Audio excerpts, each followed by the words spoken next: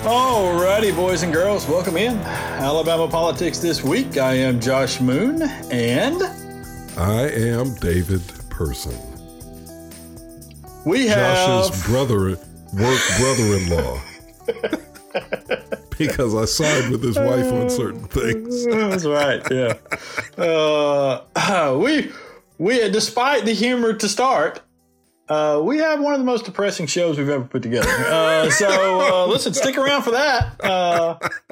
Because we've already recorded the interview that we have with Tabitha Eisner, who's the new vice chair of the Alabama Democratic Party. And she gives a rundown kind of what's going on at the party or has gone on at the party and where things kind of stand now. And She is a relentless, I think she's a relentlessly optimistic person in terms of her personality, from what I can tell.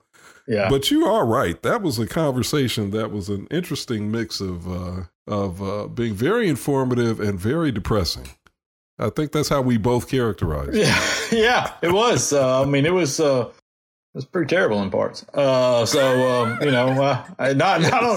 fault. I mean, she's just telling the truth. No, not her fault at all. Not her fault at all. It's just, the outlook is bleak, my friends. The outlook is bleak. But listen, things happen. You get people in and turn things around, and people look back and go, remember when it was so bad, and now here we are. And maybe when my daughter is of age to vote, we'll be thinking that. That's 14 short years from now. I hope a hell of a lot sooner than that. I think 14 years is probably a pretty fair marker. Yeah, that's a long time from now, man. Well, but I mean, that's how long it took them in Georgia, 10, 12 years, right?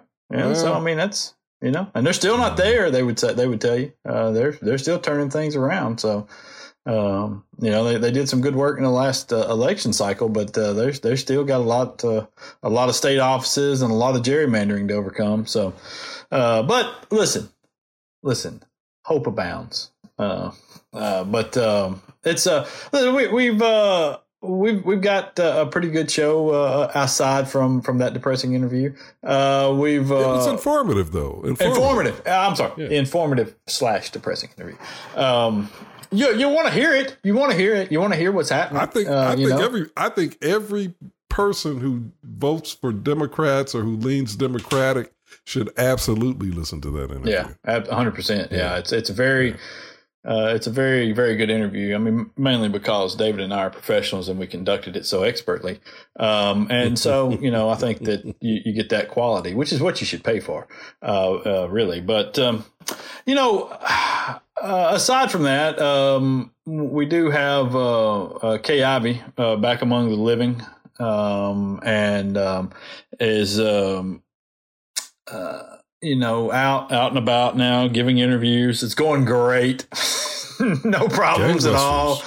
Oh, yeah. No, I mean, this interview that she gave, this loop of an interview, which I thought, honest to God, in the middle of that interview, I really thought, I was watching it on Twitter. Somebody posted the video from a TV station, and I thought that the video had restarted. It was, and she said, she gives this answer about, because they asked her about her health, of course, because, I mean, that's the story here. And they're the ones who made it the story, not anybody else. And so she was asked about her health, and she gives this answer about, you guys in the media, you just wanting to will these rumors to be true. And then right after she gets finished with this long spiel about moving forward and, being your governor for the next 4 years, Mike Kaysen from AL.com asks her if she has had any procedures in the last week. And to which she then replies, Brian, you guys in the media just want to will these rumors to be. And it was, I mean, almost verbatim, the exact same answer delivered the exact same way, even including calling the second guy, who's not Brian, Brian, which, and I got an idea. They coached her up on this, and they knew Brian Lyman from the Montgomery Advertiser was going to be there because she was at an event at a Montgomery elementary school, and I'm sure they let Brian know that she was going to be at this event, and they knew Brian, being a good reporter, was going to ask her about her health issues. And so this was the canned answer that they gave her. But I'll say beyond that, when she gave the answer and you listen to her, and I mean, I have a problem listening to people who are having trouble breathing. It makes me feel it in my chest it makes me very uncomfortable to hear people in whatever setting, not just a governor giving an answer or whatever, but in any sort of a setting. It makes me very uncomfortable to hear people talking and they're having trouble catching their breath or kind of being behind their breath when they're speaking. Mm-hmm. And that whole thing made me so uncomfortable watching her, because it seemed as though she was so out of breath and so struggling at times. It doesn't seem like she's well. And I don't understand why they're doing this. I don't either, because as you said in one of our previous podcasts, she could engender so much sympathy. She's already a popular governor, perhaps one of the most popular governors in the history of the state, quite honestly. Mm-hmm. So all she would have to do is just say, look, I've had some health challenges. I don't even know if she'd need to go into a whole lot of detail about it. Just, I've had some health challenges. I was in the hospital. The doctors are now giving me a clean bill of health, or the doctors are saying that the prognosis is good and I'm fine. I don't want to go into a lot more details than that. This is my private medical, information. So I don't feel like I should need to go into, but I can guarantee you my life is, I'm not about to die. And, however she wants to frame it. Yeah. And I think people would just be like, okay, Governor, that's cool. We can accept that unless we saw something to the contrary. Yeah. But transparency is always, as somebody who deals with PR and media for a living, transparency is always the best way. Always. Yeah. I'll tell you what I would have told somebody to do in this case. And, from time to time, people ask me for guidance on such things. And what I would have told their office to do is to release a statement. A folksy statement that said something along the lines of, listen, when you can continue on and in life, once you reach a certain age in life, there are things that you need to have addressed. And I had a small procedure the other day. I'm going to take a little bit of time to recuperate from that procedure, but I am alert and functioning well as your governor. And I know I'm handling things. I'm going to be working from the mansion for the next few days. And then we will resume. My doctors have assured me everything is fine. And then I would have had her doctor attach a note from him that essentially said the governor has undergone a minor procedure, which we're not going to disclose the nature of at this point, but it is a minor medical procedure. She had responded well. There is no threat going forward. She's going to recuperate, and we're going to make sure that she does the things that she does. And if she takes our advice, she will recuperate fully and should be back up and at the office within a few days.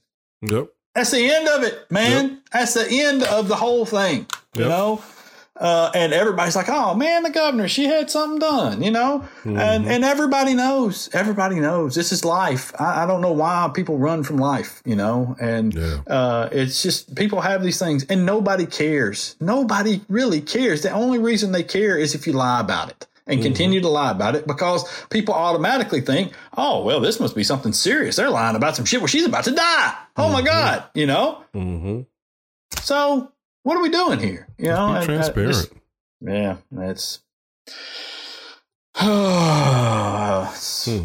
These people drive me insane. They really do. You ever tell you another group driving me insane? These people who are out here, these working class people who are out here pissed off because some people got $10,000 to $20,000 breaks on their student loans. What is wrong with y'all? Why do y'all hate each other so much? That's what I don't understand. Why y'all hate each other so much? Why do you hate to see another working person get something? Because that's who it's going to, is working people, because it cuts off at $125,000. Yeah. You know, I mean, so it's not going to the coastal elites, as Marsha Blackburn said over here. What elite do you know making $100,000 a year? You know, I mean, get out of here. This is working people, man.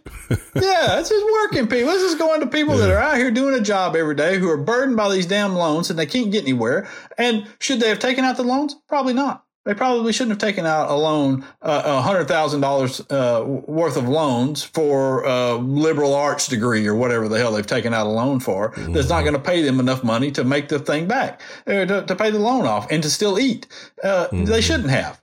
And you know who should have told them they shouldn't do that? The people that gave them the loan. That's who should have told them. All right. There's no oversight of this shit. You can go to college for anything and people will just give you $100,000 worth of loans with it. No questions asked. You know, you couldn't do that for anything else. Nothing else could you do this with. No other walk of life could you go into. You couldn't get a house, right now for $1 million if the house was only worth $200,000. Right. You couldn't do it. They would laugh you out of the bank. And so, but this scam that we've put in place here that's trapped millions of Americans into this, and we're just like, and then these people over here, why are you shitting on them? And you know, I saw a guy that I'm friends with who runs a used car lot, an indicator, was bitching about this, and I'm thinking, dude, your friends and people around you have now got 10 to 20 more grand in their pocket to go and buy a car. What you doing? And that's exactly what I was going to say. The big difference between, and they've been using the word bailout too, right? This is just a bailout. Well, you know, here's what it actually is. It is forgiving, you know, the loans of people who are at a socioeconomic level where what they're going to do is they're going to turn around and spend that money on something else. Yep. Be it a car, food, clothes, rent, whatever it is, paying off credit cards, whatever. But they're going to be putting the money back into the economy. Unlike what happens in, I think, far too many cases where you bail out the big three automakers, as has been done, that money doesn't appear to be trickling down, from what I understand. Yeah. It does not appear to be trickling down into the economy. Instead, it's going into the pockets or bank accounts or other financial instruments of the people who are investors and who are owners. Yeah, well, we all know what trickles down, and it's not money. Yeah, it's not money. That's not what's rolling downhill. That's right. So my feeling is that this is an investment in the economy, basically, to do this. I don't know that $10,000 or $20,000. I mean, $10,000 or $20,000 off your loan, certainly, off of your loan principal is certainly significant. I'm not sneezing at that. But in terms of that's not going to be the difference between somebody being able to buy a yacht or not. Right. Yeah. Right? Or going to Greece for 3 weeks or not. I mean, that's not going to do that.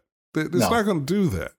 No, it's I saw there was someone on Twitter yesterday that had a thread where he essentially asked people how this will affect you going forward. What will this do for you, if anything? Because some people who are out there who have $75,000 and $90,000 worth of loans, I mean, knocking $10,000 off isn't that big of a deal, But if there were several people who said, "Listen, I had $30,000 left on this. I'm going to be able, because most of it was Pell Grant, I'm going to be able to get the full 20. So I'm going to be left with only $10,000 worth of this, which is going to reduce my debt to income ratio to a point where now I can buy a house next year." Where I was not going to be able to do that.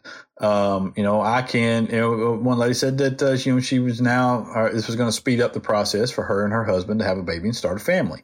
That's the sort of things that are going on here with this. And it's just this selfish attitude that we have towards other people in that are in similar situations, it drives me so insane, man. It just like I can't help but notice that a lot of the people who are really pissed off at this are also Trump voters. A voter for a man who's declared 8 bankruptcies at this point? Right. Who's been bailed out of his debt 8 times, and they love to talk about his business acumen and how great of a businessman he is. Yeah, because we keep letting him out of his damn debts on everything. Yeah. Nobody has a problem with that, though. Yeah, exactly. Right. Yeah. Nobody. And so, I also have noticed that a lot of these people were first in line to get some of those pre-forgiven PPP loans back when the government was handing those things out. As Bernie Sanders pointed out, the average PPP loan was $97,000. Huh. So, Imagine we have plenty of money for all these people to do this.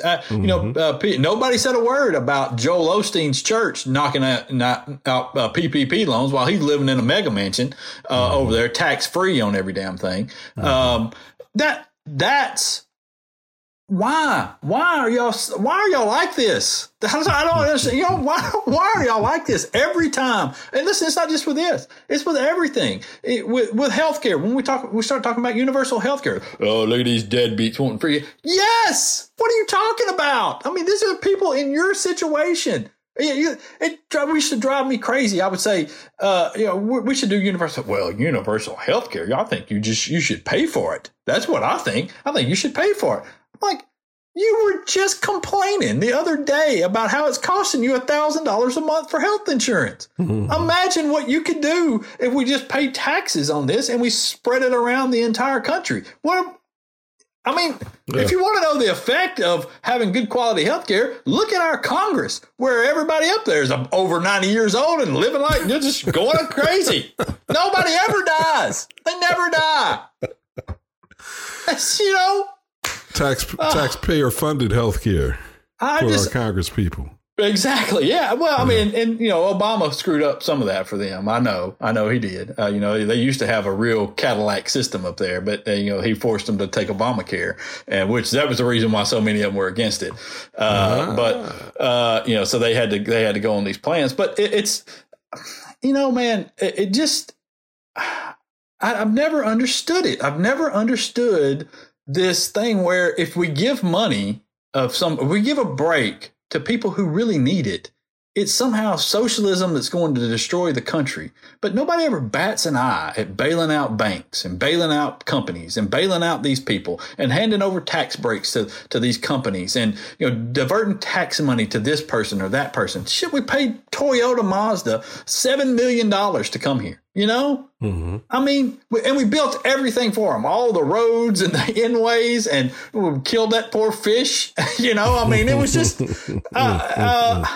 I don't. So why do y'all do this every single time? That's what I can't understand. Why do y'all do this? Why do you hate each other so much? Look out for each other. Look out for people why is the question, why is this guy getting a break on his student loans when I had to pay all mine? When it should have been, why are we giving money?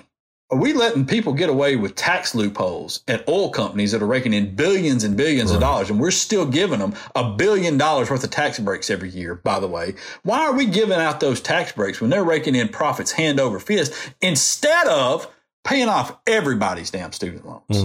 That's the question. Why aren't you asking that question? Yeah. No, you're right. No argument from me, my brother. No argument from me. And there's one other thing I want to talk about. This guy wrote a column this week. Some guy, I don't know who he is, black dude. Some dude. He wrote a column, and it's about our one of these things. And I've complained about this for a long time because it's just a way to lock up people for a longer period of time. And there's never really been any justification for it that I've ever seen. I don't think anybody has ever gone to jail for robbery and having not killed somebody. And people thought, well, he should be in jail longer because of this. I don't understand. So it's your column. And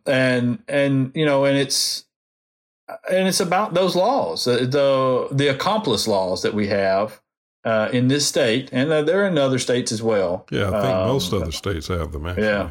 Yeah, and basically they say if you are part of a crime in which someone dies, you can be charged with murder.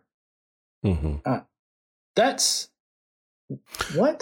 Well, yeah, and I think that's problematic on its face, because if the foregone conclusion is going to be that the person or multiple persons are going to be charged with murder because of that, it doesn't take into account, varying degrees of involvement and of culpability. Mm-hmm. So yes, there's a basic fundamental question about the fairness of that. And I think this particular case that I wrote about, which happened here in our state, involved a guy who was a teenager, Lakeith Smith, is a great example of that, because Lakeith Smith was charged and convicted of felony murder. Not only did he not fire the gun, not only did he not actually kill anybody, but the person who actually killed the person was the police officer. Yeah. So you think about that. Okay, the police officer killed the person. The police officer comes in, interrupts a robbery or an attempted robbery, and he ends up killing somebody. Mm-hmm. So Lakeith is charged with felony murder because he was one of the culprits. Mm-hmm. But at the same time, an internal investigation clears the police officer of all wrongdoing.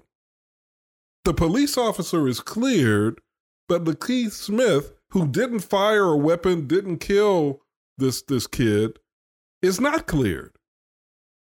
What kind of sense does that make? I don't understand why people would not be happy to say that there is not a requirement that somebody be charged with murder, but there is the possibility that you can be charged with murder. Mm-hmm.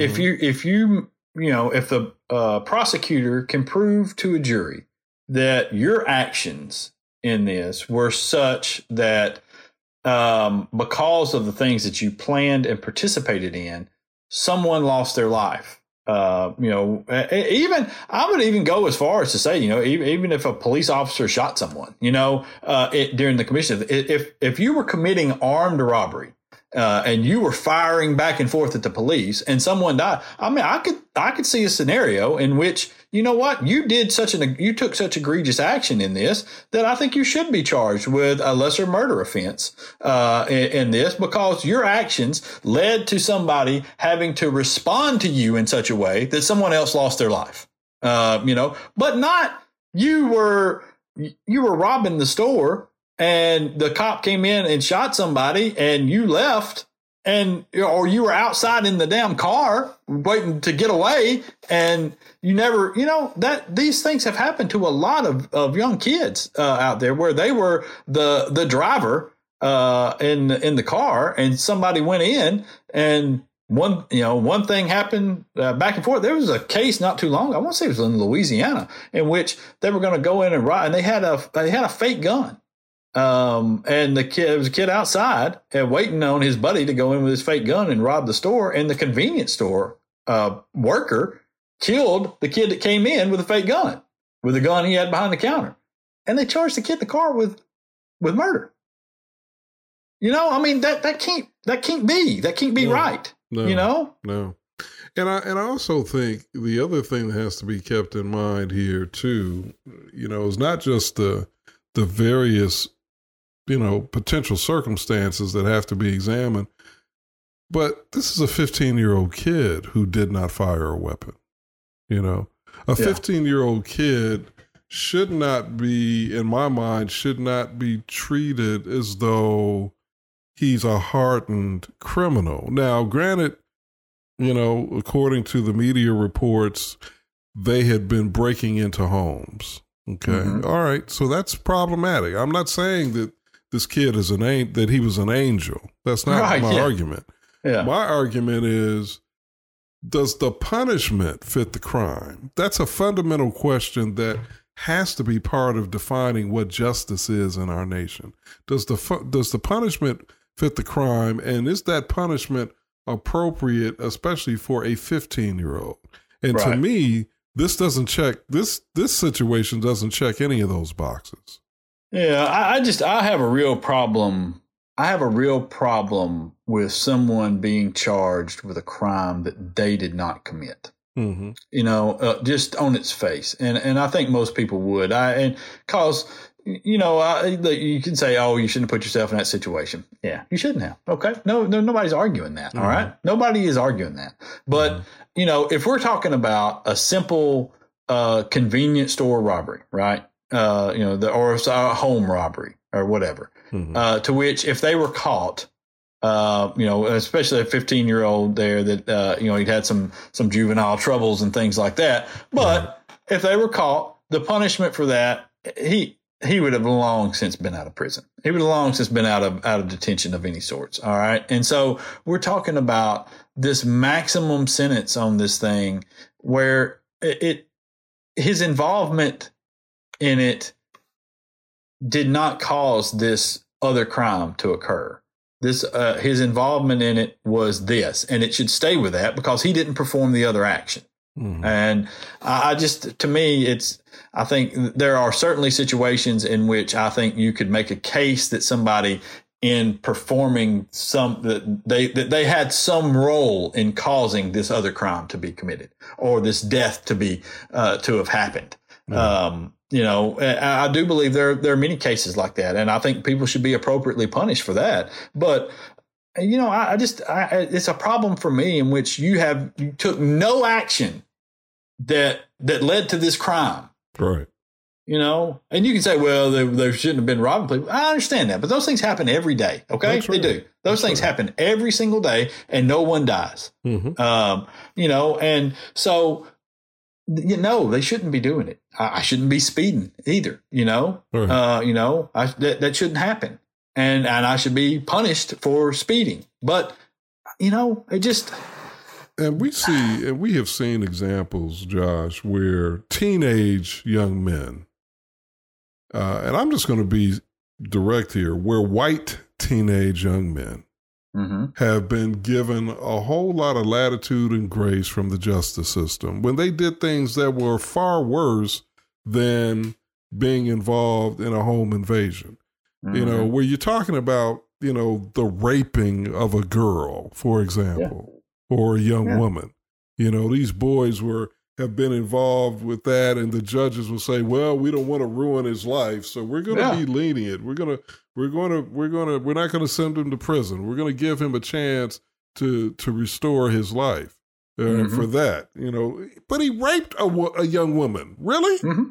Yeah. Really? Well, it goes back to this bias, and I wish that there was some sort of something that we could introduce into the educational system that would kind of explain the inherent racism that occurs in a lot of our justice system and things like that. Maybe a theory type class, but I just think that undoubtedly when those judges see the white kid from a wealthy family, or even a middle class family or whatever, they can identify with them. They can identify with this family and with this young man, and they can say, "Listen, I know he did a bad thing, but he's gonna be fine because I know so and so, and they're gonna get that turned right around, just like they did." And they identify with that, and that is part of the inherent racism that exists, which is covered a lot by the famous CRT, and in which we could learn a lot more about this. And I would say also to a lot of people that have, if they've listened to this and they're on the other side of this thing, would say, well, you wouldn't be thinking that if it was your family member that died. It's the same way. It's the same way the parents of those kids who were raped felt. You wouldn't be thinking that if this guy got off for doing that. That's right. You would want to know, why in the hell is our system like this? Mm-hmm. Well, that's why. That's why the system is like that. And it's also part of the reason why we have this accomplice law in place is because they've tried to figure out every way that they can to punish people. And, in their mind, when they're doing this punishing, it's not white faces that they see. So. That's it, I think. Yeah. Yeah. So, well, listen, this has been our uplifting portion of the show. All downhill from here. But it'll be informative. It'll be informative. No, it will be. It is. It is very good, and it's not as depressing as I've made it out to be. It's just funny. Stick around. Tabitha Eisner is going to join us in just a minute. Back in a moment. Alabama Politics This Week.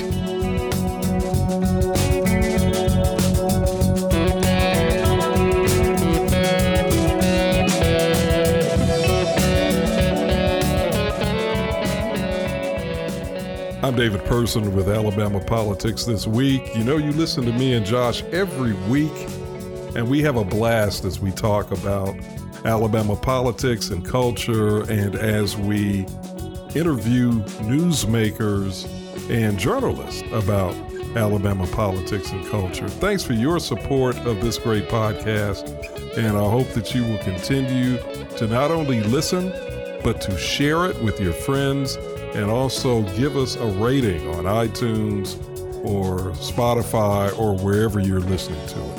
Thanks a lot.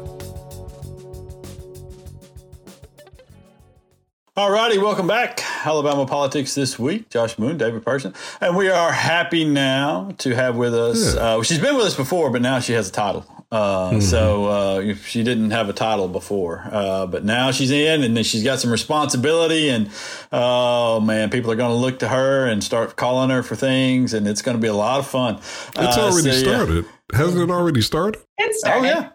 Oh, yeah. So she's the vice chairman of the Alabama Democratic Party. That's Tabitha Eisner. How are you, Mrs. Eisner? I am good. Thank you very much, Josh. You got this thing now. What you want to do with it? Well, I feel a little bit like the dog that caught the car. But I think that's how it goes. I mean, the Alabama Democratic Party is a beast of an organization and has faced a lot of challenges over the last decade plus. And it's still recovering from the fact that it's no longer the party in charge. When you get established as the dominant party, you have to take a completely different approach than when you're the minority party. So lots of changes to be made. And unsurprisingly, it's kind of been a painful process. Yeah, and I was going to talk about that for a second. There was this whole thing a couple years ago where Joe Reed was ousted. We got rid of Joe Reed, and he was gone, and now Joe Reed's back. I know Randy Kelly doesn't like to be referred to as a Joe Reed. I don't know what a stooge or however people call him. Is his guy. But I mean, he's kind of his guy. There's already talk about going back and revisiting the bylaws. There was a whole lot of hurt feelings, I think, after the meeting, especially among the young Democrats. And I think that's one of the major criticisms of the party is that spent a lot of time fighting amongst each other, and it has really limited the amount of fighting that gets done outside of the party. So how do you stop that, especially given what was said, after the fact, and with the feelings that seem to be hurt, and the plans to rewrite bylaws and whatnot? How is that going to get stopped? Well, I think the plant that grows is the one that you give the most attention to. So I don't plan to attend to those desires for war. I plan to attend to the desires for peace, and I plan to go after the Republicans, and I plan to build connections among Democrats. And I don't have much time for discussions of, the internal war. As far as I'm concerned, it's not that we're pretending there isn't still tension within the party. Sure, there is. But we got bigger fish to fry. If you're trying to have a healthy marriage, you don't focus, on all the things that are going wrong or that are difficult in your marriage. You find something to do together that gives you both joy, that reminds you why you want to be together and how good it is to be together. So let's get to it. Let's start doing the stuff that reminds us how good it is to be together as Democrats. Mm-hmm. I like that. Yeah. I like that. That's I think that's astute. I want to, there are a few things I want to raise here, Tabitha. First thing is, well, congratulations, first of all. Thanks, I know this is not your first foray into the ring as it relates to trying to lead the party. So now that you are here, how do you think things are going to be? Or let me not even talk about how things are going to be. Let's talk about how things are. Now that you're here, what's the difference that you feel so far between being where you've wanted to be versus trying to be and actually being successful in being an influencer outside of the halls of power of the party, if you will? Yeah. So I think what you're saying is I have previously been an outside critic, a commentator, an influencer, and now I'm in the office, and that's a little bit different. I hate people who just sit on the outside and have opinions. They're so terrible. But in Tabitha's I'm kidding. case, I mean, that's what I do. Right, that's what we do for a living. But that's but in Tabitha's case, I think she really was just not only were you used the word critic. I wasn't even thinking necessarily critic, but I saw you as somebody who had some influence. Who had a voice that was being heard. So now that you're in the seat where you can, really affect a lot of change, what's the difference that you're feeling? Well, I love that I have a mouthpiece now. I have a bullhorn. I was asking for the bullhorn on a regular basis previously, but having that title does help. And I am. That is a title that's, it can only be taken away by the SDEC, and it's a 4-year bullhorn. So I'm grateful for that, and I'm really excited to be able to be speaking the Democratic message with more authority, and having more opportunities to speak to the media, like you all, of course. And thanks for having me. But, I'm hearing from lots of reporters with questions about where is the party on these issues. And I'm grateful to have that opportunity, because the party needs to be in every in as many conversations as we can be in. We need to be speaking loudly and boldly. We need to be fiercely advocating for what we want to see happen, and not rolling over or being silent. So, second thing, and I've got two other things I want to raise with you. The second thing is, Josh, I think, very accurately described the perception that many people have of Pastor Randy Kelly, who's now the chair of the party. They see him as, many people, not me, I'm going to be very blunt about this, not me, but many people see him as automatically as an extension of Joe Reed. Josh used the word stooge. There's another word you might use, puppet. There are a lot of people that will see him that way. And I'm saying this because as I have circulated around certain pockets of the party, it's been pretty obvious that that's how people feel. I push back on that by suggesting, first of all, people know, and I'm going to use an example here from the other party. People know that Katie Britt used to work for Richard Shelby, right? People know that that he has been unequivocally, unabashedly in her corner. I don't hear people characterizing her as a stooge of his or as a puppet of his. And it makes me feel, quite frankly, understanding the complicated racial dynamics that permeate our party and our state, that people are making assumptions about Randy Kelly because he's a black man, that people are not making about Katie Britt and her relationship to Richard Shelby. How do you feel about what I'm saying? I mean, I hear you. In my mind, it's, I think it's true that the ADC has operated not merely as a caucus, but as a power base in a really effective way. And so,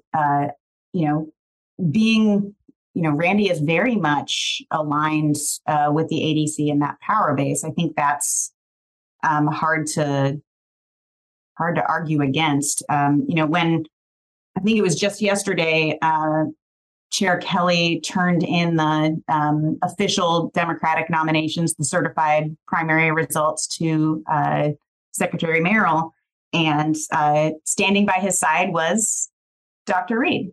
Mm-hmm. If you call the Alabama Democratic Party offices today, you will be forwarded to the Alabama Democratic Conference offices. The person who's answering the phone is at their office. Mm-hmm. So I don't think people are, off base when they say that Randy Kelly and the ADC are tightly aligned with one another. There's a lot of truth to that. Well, I think there's a difference between saying someone is tightly aligned and saying somebody is a puppet or a stooge or an extension of. I think there's a difference. I think there's a nuanced difference there that I don't hear, Josh, that I do not hear people doing with Katie Britt and Richard Shelby. But I don't see Richard Shelby sitting next to Katie Britt at the. He's given her millions of dollars. Yeah, on, but not his money though. Really, I mean, it doesn't matter. It's going to her. It's going, Josh. It's going into support of her. They are inextricably linked. They are inextricably linked, and I don't hear people saying that she's a stooge of his or a puppet or anything else. Well, I mean, right. In general, stooge language and puppet language. Let's not do that. Katie but that's what people are doing. I'm saying, I know, but it's not clear. I think what's not clear, David, is whether you're saying Katie should be called a stooge or whether you're saying Dr. Kelly should not. And in my opinion, Dr. Kelly should not be called a stooge. Neither should Katie. That's what I'm saying. They were mentored by someone. Exactly. And they will likely carry forward in a similar mold. I don't think the two are similar, though. I don't think that they are. And I'll tell you the reason why I say that is, and it doesn't have anything to do with race. It has to do with the history that Randy Kelly has with Dr. Reed. And if you look back at the number of the lawsuits, who were the plaintiffs in those lawsuits? They were all usually Randy Kelly. Was one of the people that were there, was right by his side doing a lot of those things. Whenever there was positions opening and things, it was Randy Kelly that Dr. Reed turned to for these things. And he's done it again in this instance. And so I don't think that, when somebody says I'm going to ask you this. Do you think if Dr. Reed has an idea for the direction of the party, let's say rewriting the bylaws to give the ADC more power, do you think Randy Kelly's not going to do that?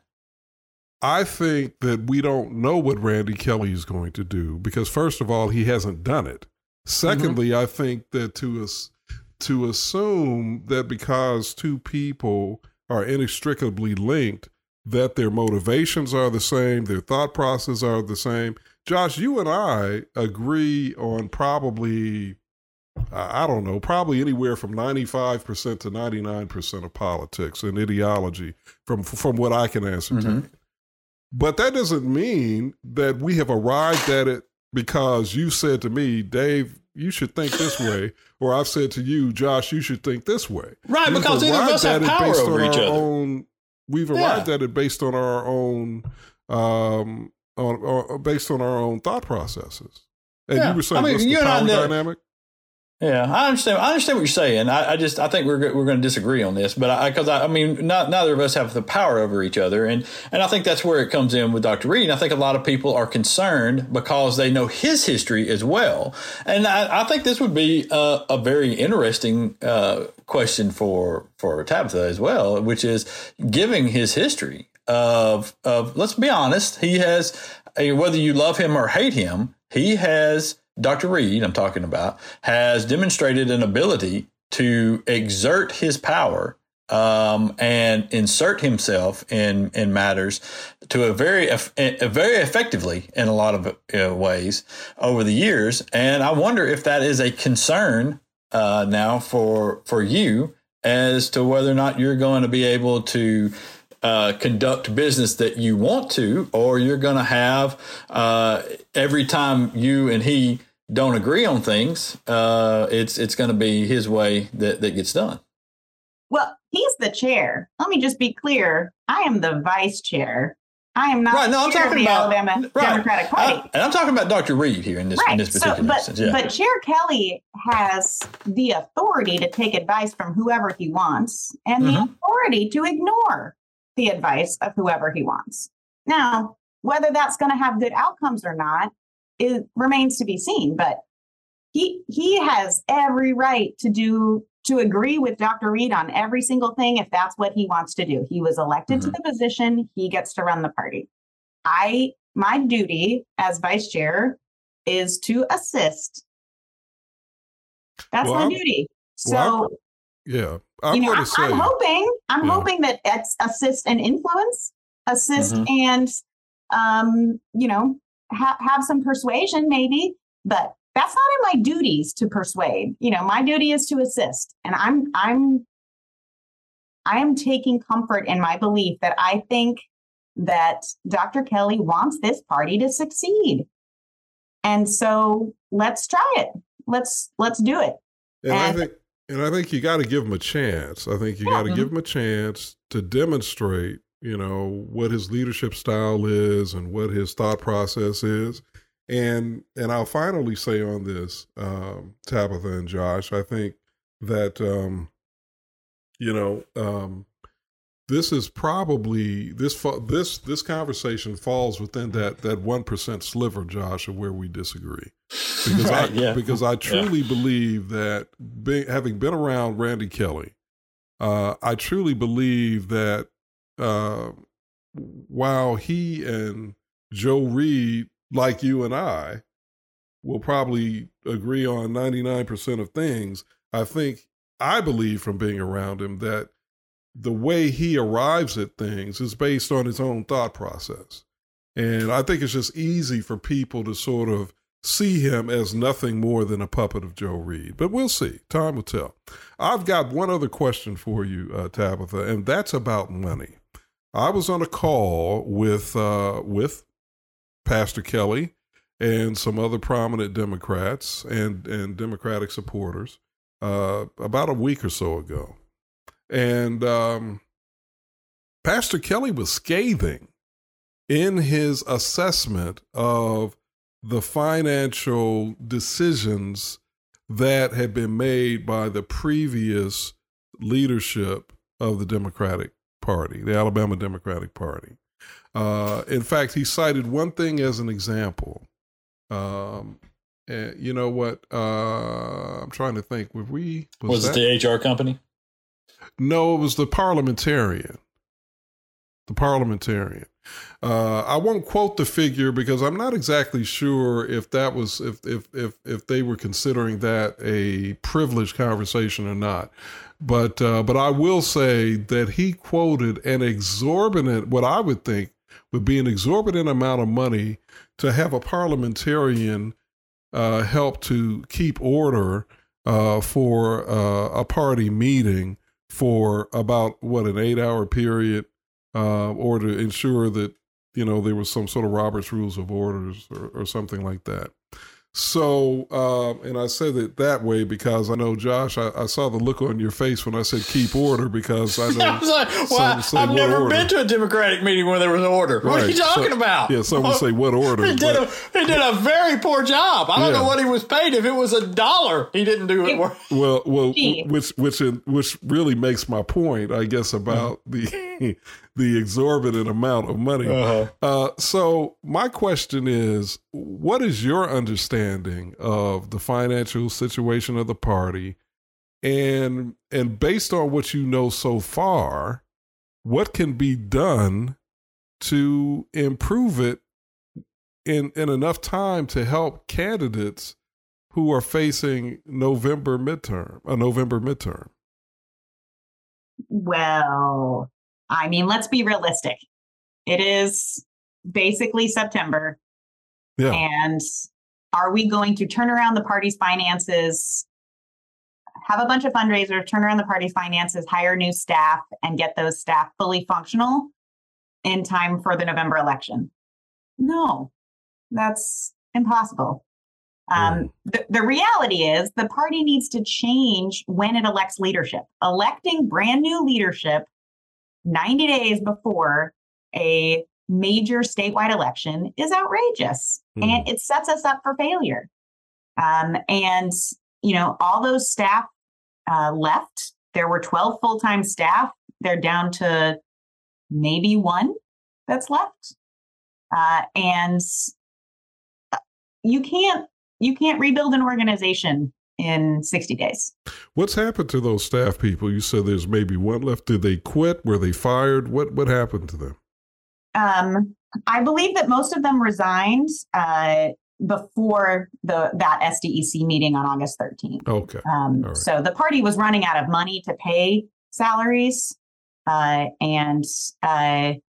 So folks were resigning, perhaps because they knew the party was running out of money, perhaps because it's pretty standard to offer your resignation when new leadership is elected. And they knew new leadership was coming because Chris England wasn't running again. So, I think there are a number of reasons that it makes perfect sense that folks would have resigned. And then, so we're starting basically from scratch here. And the party had received in the 2019-2020 cycle, the party received $7 million in revenue. I'm sorry. Could you say that one more time, please? Sorry, what now? I'm sorry. I thought you said 7 million. I know that can't be right. What? You said what now? That's correct. In the 2019-2020 cycle, the party received $7 million in revenue. And the party is down to $100,000 on hand. Maybe. Where is all the money? 12 full-time staff from 2019 to 2022. 12 full-time staff. Josh, I have heard the word gravy train used by some people in this context, talking about the party and various employees of the party. And to be fair, I think their intention, the theory probably was, we need all hands on deck, invest big time in the party, having staff and really getting things moving. And then that staff will be able to fundraise and keep the momentum up and be able to sustain itself. That is one model or philosophy of growth, is that you get enough money to get it started, and then you hope that once there are all these people, they can keep themselves funded and afloat. It just didn't happen. All that money that came in from the Doug Jones campaign and from, DSCC and whatever else, all that money that came in, they weren't able to sustain that over time. And they probably should have cut back on staff sooner. But hope reigned eternal, I suppose, is my guess about what happened. We went from, I can show you graphs. The party's finances have pretty much, stayed fairly level and consistent, higher in election years, lower in non-election years over the course of the last 12 years. And then there was that one cycle where Doug Jones was telling everybody under the sun to send money to the party. some of it went back to Doug Jones's campaign, but a lot of it went to staffing. And it just wasn't sustainable. So we need to find a middle ground that's not a non-existent party staff, but that's also not 12 full-time, highly paid staff.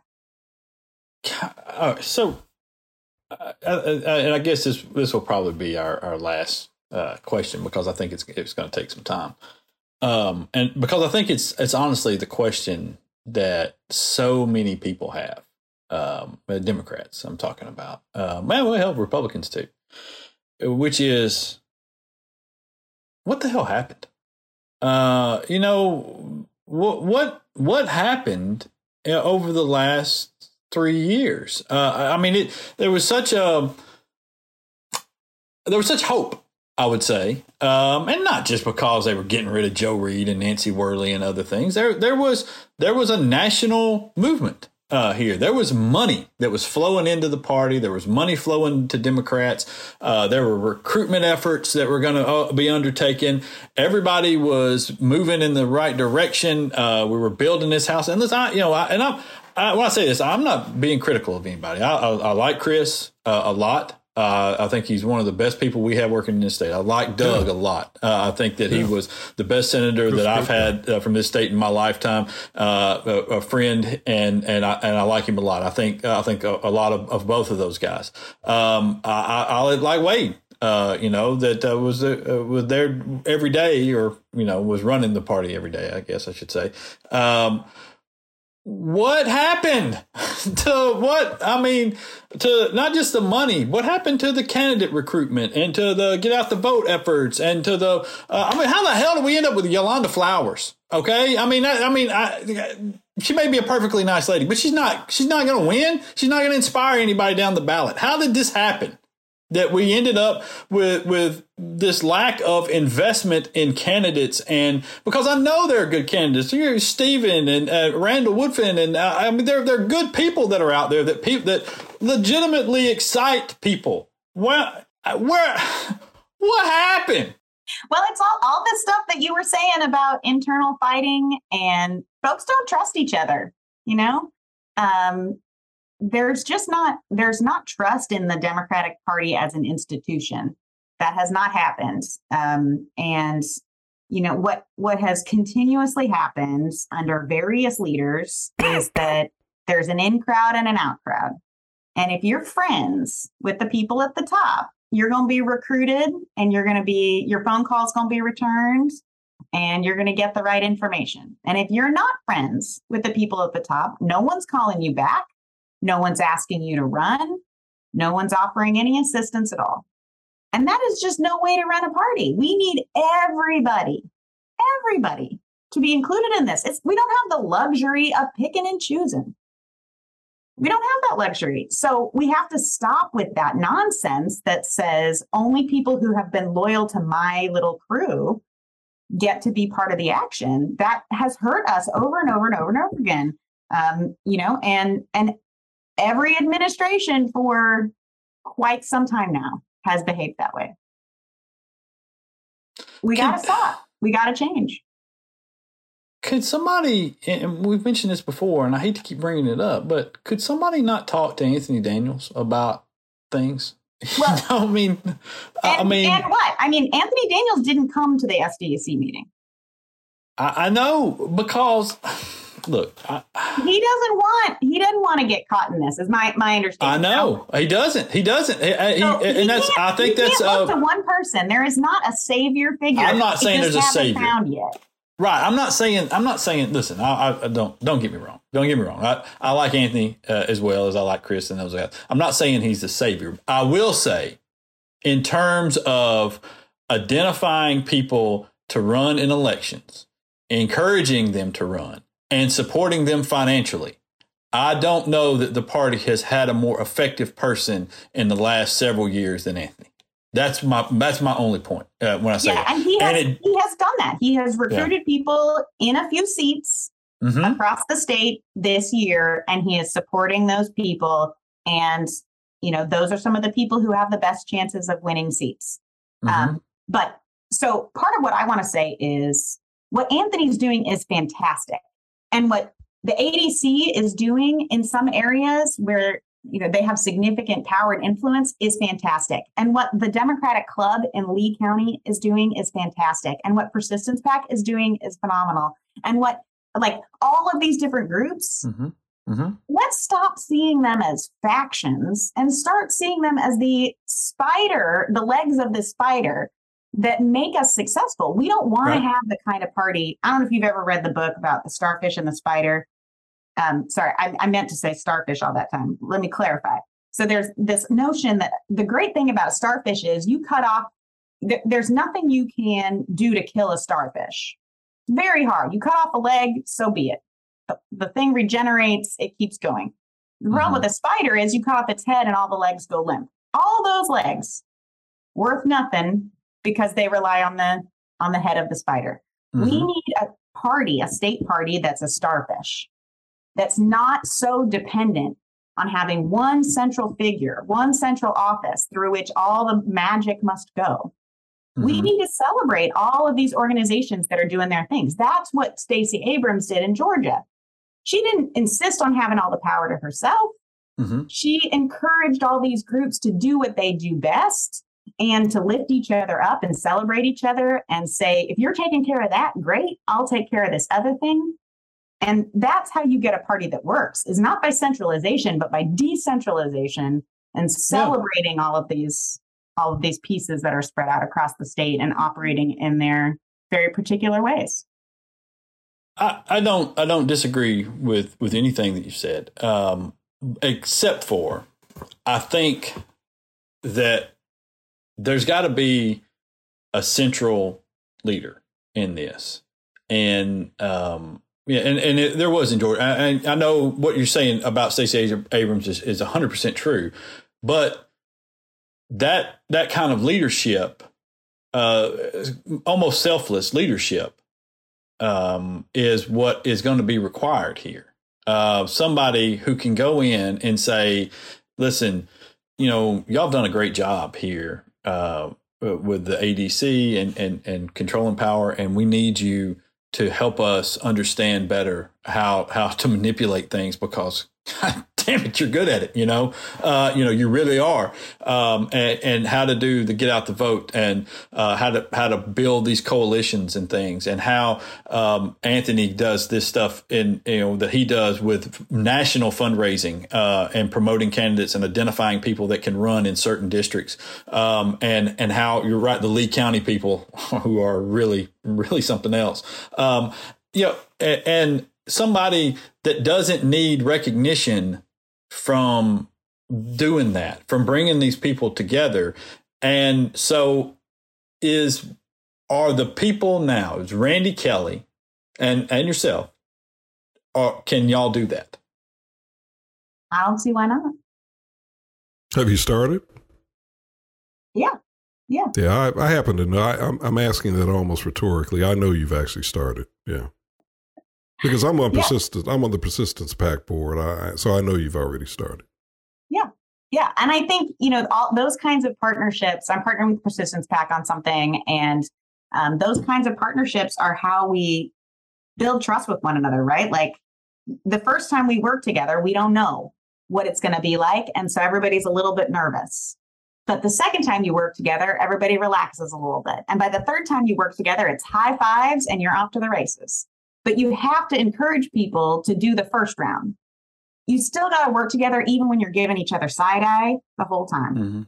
Like, do it the first time, and little by little that trust gets built, and you start finding that you can do so much more in partnership than you could do in competition. So we've got to build those relationships, and that's what I'm working hard to do, is just make those connections. I love what you're doing in Houston County, Linda Turner. And so I want you to meet Chris Nelson and Shelby. And I bet the two of you could do something cool together. That's what I see my job as, is making those connections happen and helping people trust one another who might not otherwise. One other question occurs to me, Josh, if you can indulge me real quickly. Oh, no, absolutely not, David. I'm sorry, your time is up. So I remember someone, and, like Josh, I'm a big fan of Chris England's. I have been a big fan of his for quite some time, fan of his father's, all of that kind of stuff. But I do recall someone saying to me something that I found very curious. They said, and I hadn't been keeping track of it, so I didn't know. I never was able to, I never even tried to corroborate this. But they said that there had been no meetings of the Democratic Executive Committee for like an extended period of time. It may have been a year, 2 years. Oh, okay. You're saying about 3 years. 3 years?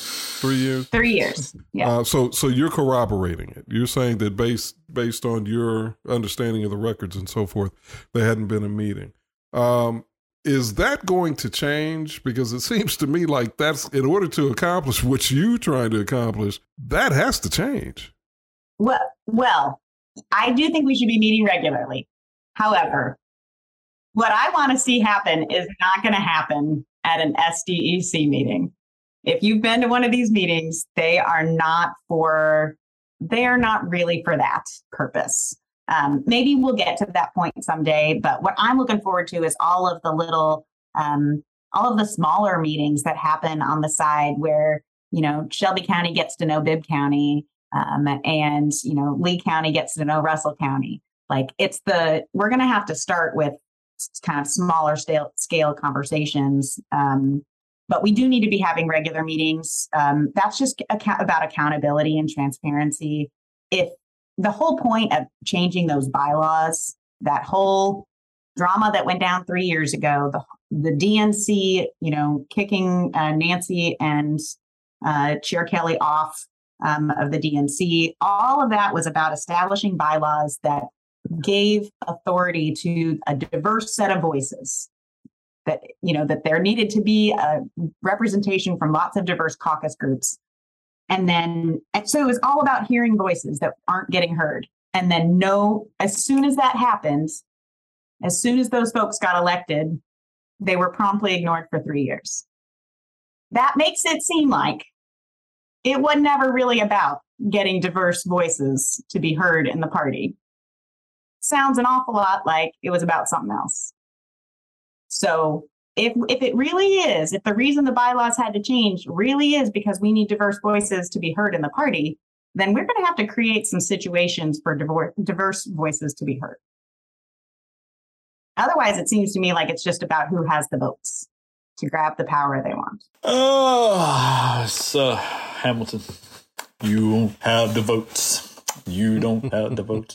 So look, this has been a weird mix of informative and depressing. I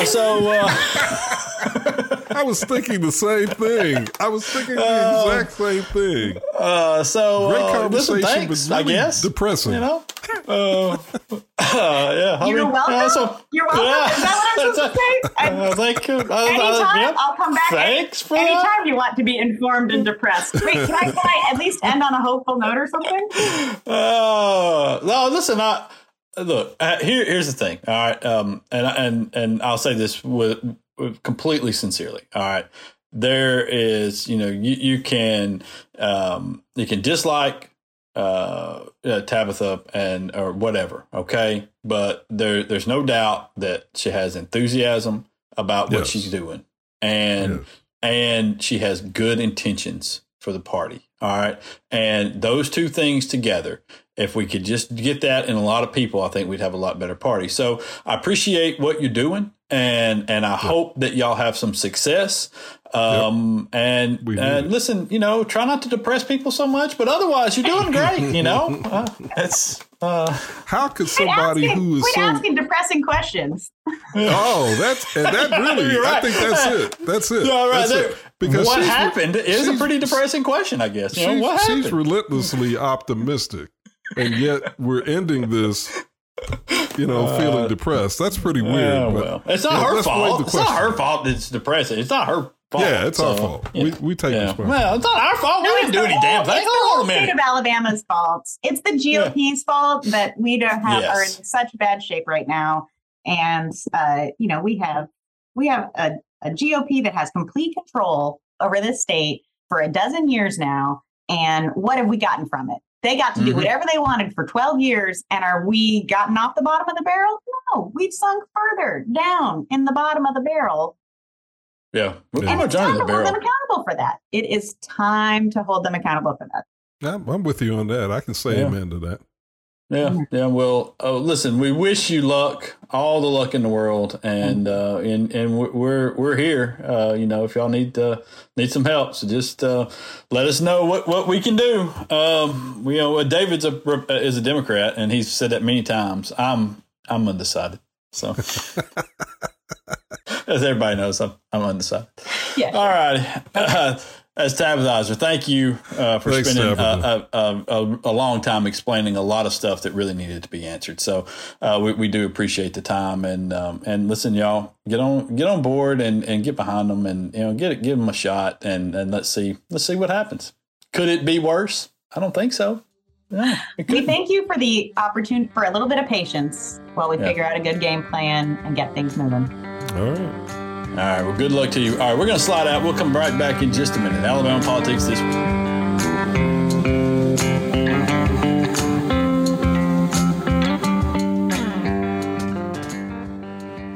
Hey, everybody. If you would like an opportunity to interact with us here at Alabama Politics This Week, we've got a great way for you to do that. Shoot a question over to apwproducer@gmail.com. That's apwproducer@gmail.com. Anything about Alabama politics you want to know about, I don't know, what everybody likes to drink, or where everybody likes to hang out, or whatever your question may be. What chances the Democrats might have in the upcoming midterm elections, shoot us a question over at apwproducer@gmail.com. apwproducer@gmail.com. Thanks.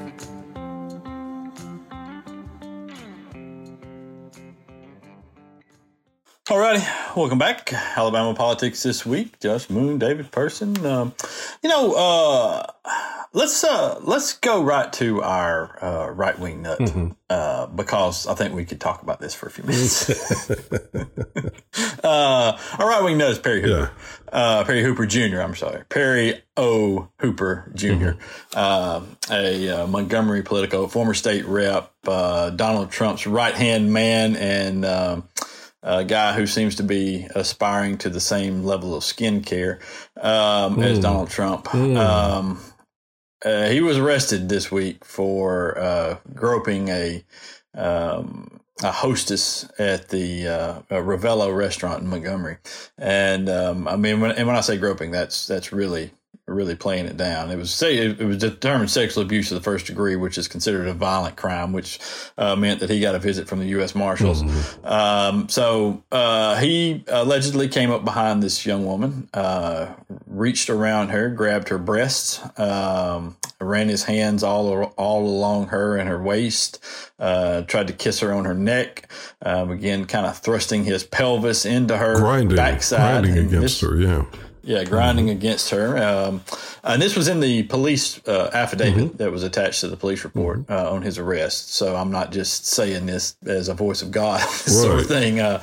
These are other people that have it. And there is video of this, according to, and I'm hopeful that I can get a copy of a video of this taking place. There are at least two different videos I know of. One's a security video that come from Ravello itself, I believe. Wow. That is in possession of the Montgomery Police Department. Another one, I'm not sure where the other one come from, but it's floating around out there. And so we're going to see what we can do about getting our hands on that. I mean, I'm not, when I say that, we're not paying for it. I don't care to see it that much.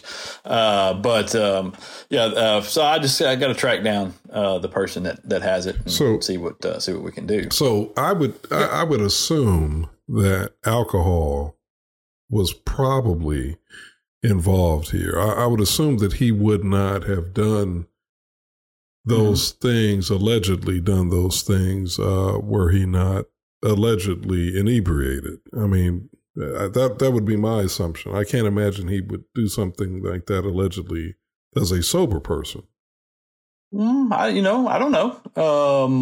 Maybe not. I tend to, on things like that, I'll tell you where it strikes me is a power sort of a thing, and someone who believes, I think if you do that somewhere, even drunk or not, somewhere in the back of your mind, you have to believe that you have the right to do that. So you're saying to someone. So you're saying you think this might be almost a Donald Trump grab him by the pee situation? Yep, I do. And he just forgot the fact that he had to be a star to be able to get away with it. And, I honestly, I do think it's a power sort of a deal. It's a person that believes that he has the right to treat a young woman in this way. That it's and the only thing holding him back when he's not sober are these ridiculous laws put in place by a bunch of liberals, and these mouthy women, these mouthy broads trying to stop him from having a good time. I just and again, allegedly, all this is alleged. We have not seen the video, and no one has obviously proven Perry Hooper guilty at this point. But I don't believe that someone would go to the trouble of filing a police report and having him arrested and having this splash everywhere without having something been done to her. Right. So, I just think that it's I've known Perry Hooper for a long time. This sounds like him to you? Once. If you're asking whether or not I would be shocked by this, but if you said, all right, can you guess who in Montgomery came up behind a waitress and did this? I mean, Perry Hooper would probably be in the 5 names that I would name out. Oh, really? Okay. Yeah. Okay. Yeah. I mean, just because, is that guy I watched.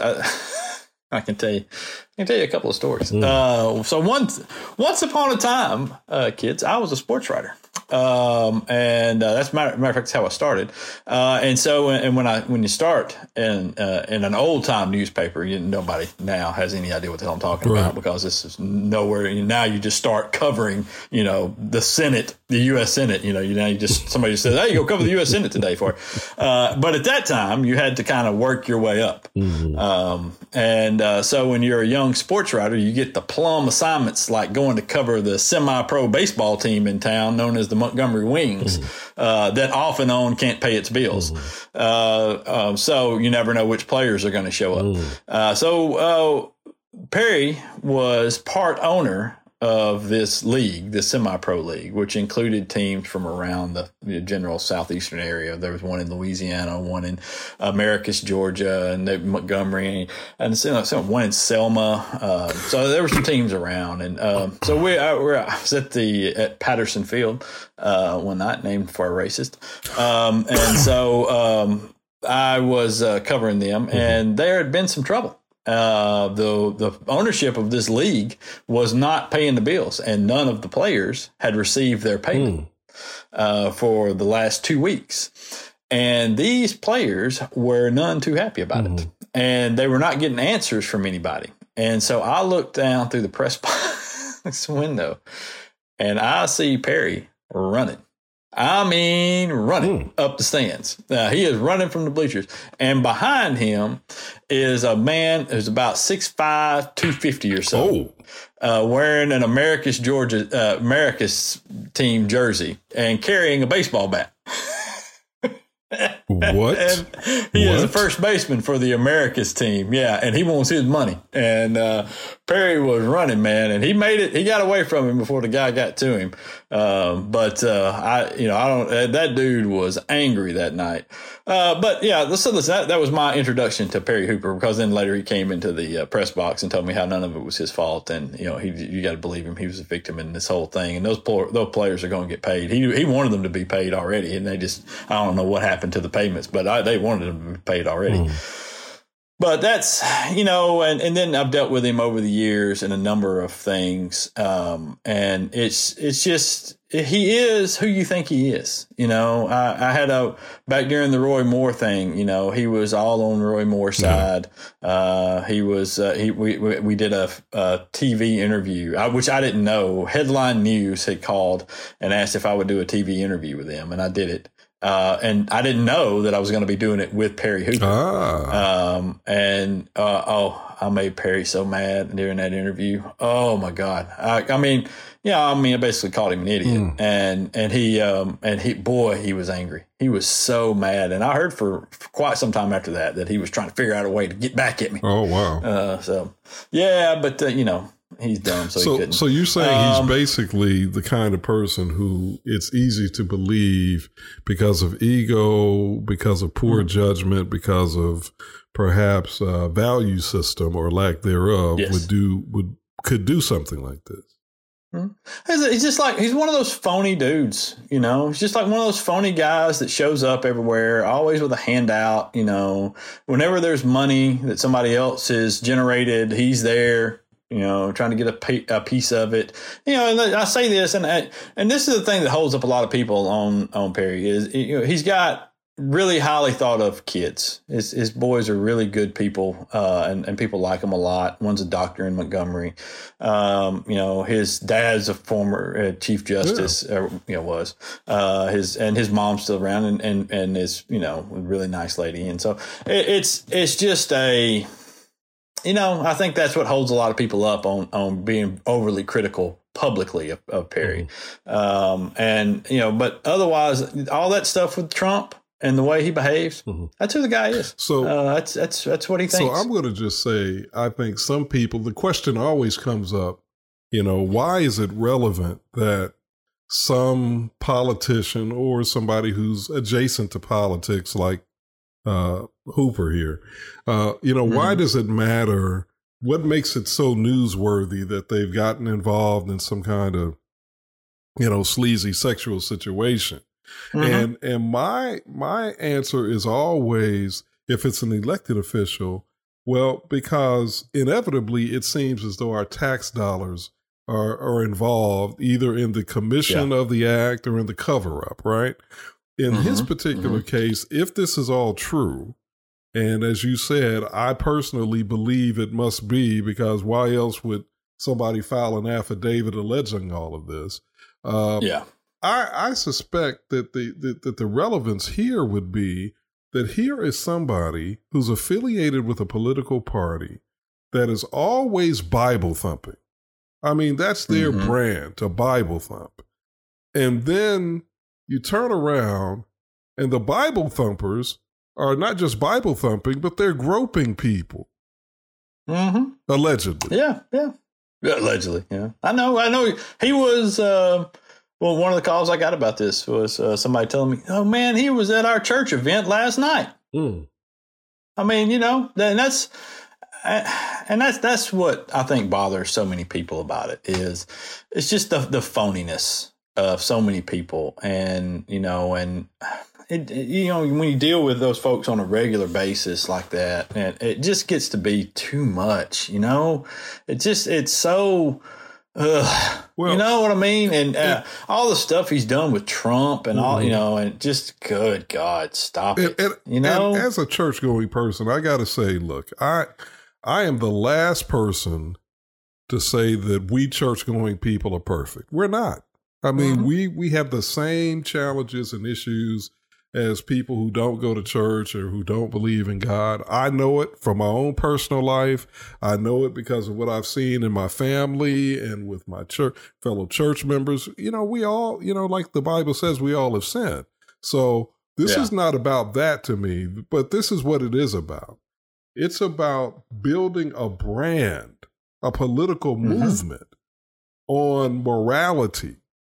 And then at the same time that you're doing that, or building a business, building a church. I mean, it's hypocrisy in a way that I think we all find really problematic. When you're building a brand, building a business, building a church, where you're espousing one thing, you're saying, this is what we are, this is what we do. But then in reality, you're doing something else. Yeah, there's that. I'll tell you, and I've told people a lot, I shy away from a lot of the scandals of the personal scandals, who's got this mistress, who's doing this with who, that sort of thing.